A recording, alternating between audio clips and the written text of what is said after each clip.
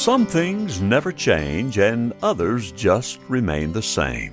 And that's the way it is for the core principles of osteopathic medicine. Since its inception, those core principles have not changed. Those principles include the concept that the body is a unit of mind and spirit that is capable of self-regulation, self-healing, and health maintenance, and the structure and function of the body are interrelated, and the human body has the amazing ability to heal itself. Howdy everybody, this is Dr. Lynn Phillips with Osteopaths on Air, a podcast sponsored by the Oklahoma Osteopathic Association. This is episode 7 entitled A Fight for Survival of the series of the life and times of Andrew Taylor Still, the father of osteopathic medicine. In our previous episodes, we described how frontier physician Andrew Taylor Still arrived at the basic core principles of osteopathic medicine, and why he founded that first school of osteopathic medicine as a radical protest against the abysmal care that was being provided at the turn of the century. Now, in this episode, we will tell you how the fledgling new profession faced stiff opposition from the well-established medical community during the first half of the 20th century. The relationship of the osteopathic and traditional medical professions was often bitterly contentious throughout the first half of the 20th century. In fact, the policy of the American Medical Association was to label osteopathic medicine as a cult. However, patients were the best advocates for osteopathic medicine. One notable advocate was none other than Mark Twain.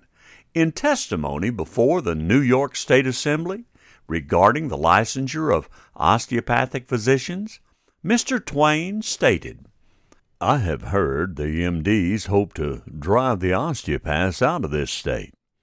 Well, it somehow seems to me there's a little touch of self-interest going on here. People are simply curing people, and it seems to me that you're afraid it'll bust up your little business. Gentlemen, to ask an MD his opinion of osteopathy is equivalent to going to Satan for information about Christianity." At the same time, there was a lobbying effort that prevented osteopathic physicians from serving in the military. Although the inability to join the troops during the World Wars was discouraging for many DOs, it ended up becoming a boon to the profession. Now, this story was related to me back in the mid-1980s by an older osteopathic physician, when he said, "Our MD brethren thought that they'd pull quite a little coup by keeping the DOs out of the military, but I guess in reality their effort actually backfired. While so many MDs were away from home, well, all the medical care in the small communities across the country had to be provided by the DOs. Yes, we delivered babies, we treated sickness, and we did surgeries. It was actually the first opportunity that many people had in our small communities to receive osteopathic medical care, and the patients were really quite pleased." He then laughed and continued, "And another thing happened. It finally allowed people to realize that osteopaths were not devils with horns and a tail like they had been led to believe. And then finally, when the local MDs did return back home after the war, well, a lot of those patients stayed with us and remained our loyal patients ever since." But it was not until the mid-60s that the battle over service in the military ended for osteopathic physicians. In 1966, osteopathic physicians were granted full practice rights in the military, and then came the real coup de grace, which occurred in 1996. Lieutenant General Ronald Blank, an osteopathic physician, was appointed Surgeon General of the United States Army.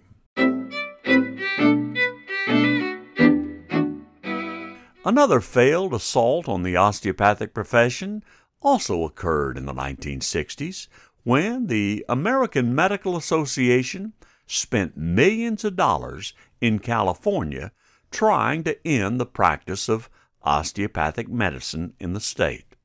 The California Medical Association began to issue MD degrees to all DOs that were practicing in the state at the time. And then they simultaneously re-accredited the University of California at Irvine School of Osteopathic Medicine as an MD school, and then finally placed a ban on issuing any further licensures to DOs attempting to move to California.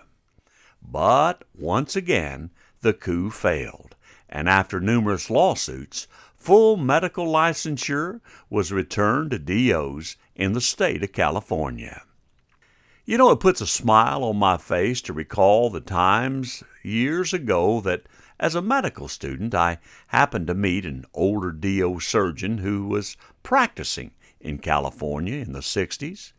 He would give a deep, throaty laugh, and then he'd tell us medical students, "Why, an MD degree, it ain't nothing special. In fact, in the 60s, you could purchase one by mail order for just $65. He would then proceed to produce his old MD license issued by the state of California from his billfold. Well, I guess it's safe to say that over the past 50 years, the hard feelings and old fences between DOs and MDs have been mended. Today, osteopathic physicians have full practice rights in all 50 states, and DOs are on staff in all of our nation's most prestigious medical institutions and work alongside their MD colleagues in harmony. Today, it seems astounding that from that first single medical school that A.T. Still started in 1892, America now has 36 osteopathic medical schools, and they produce over 25% of the medical graduates in the U.S. each year. Today, MDs and DOs are trained alongside each other in residencies accredited by the American Medical Association and the American Osteopathic Association.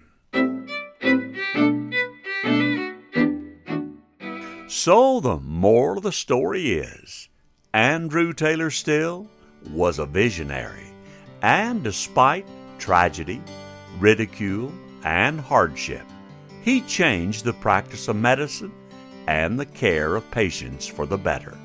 And that, my friends, again puts a smile on my face.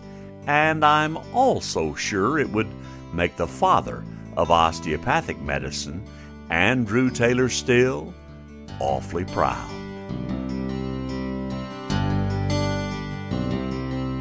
This is Dr. Lynn Phillips with Osteopaths on Air, a podcast sponsored by the Oklahoma Osteopathic Association, saying thank you. Thank you for listening to our series on Andrew Taylor Still, the father of osteopathic medicine.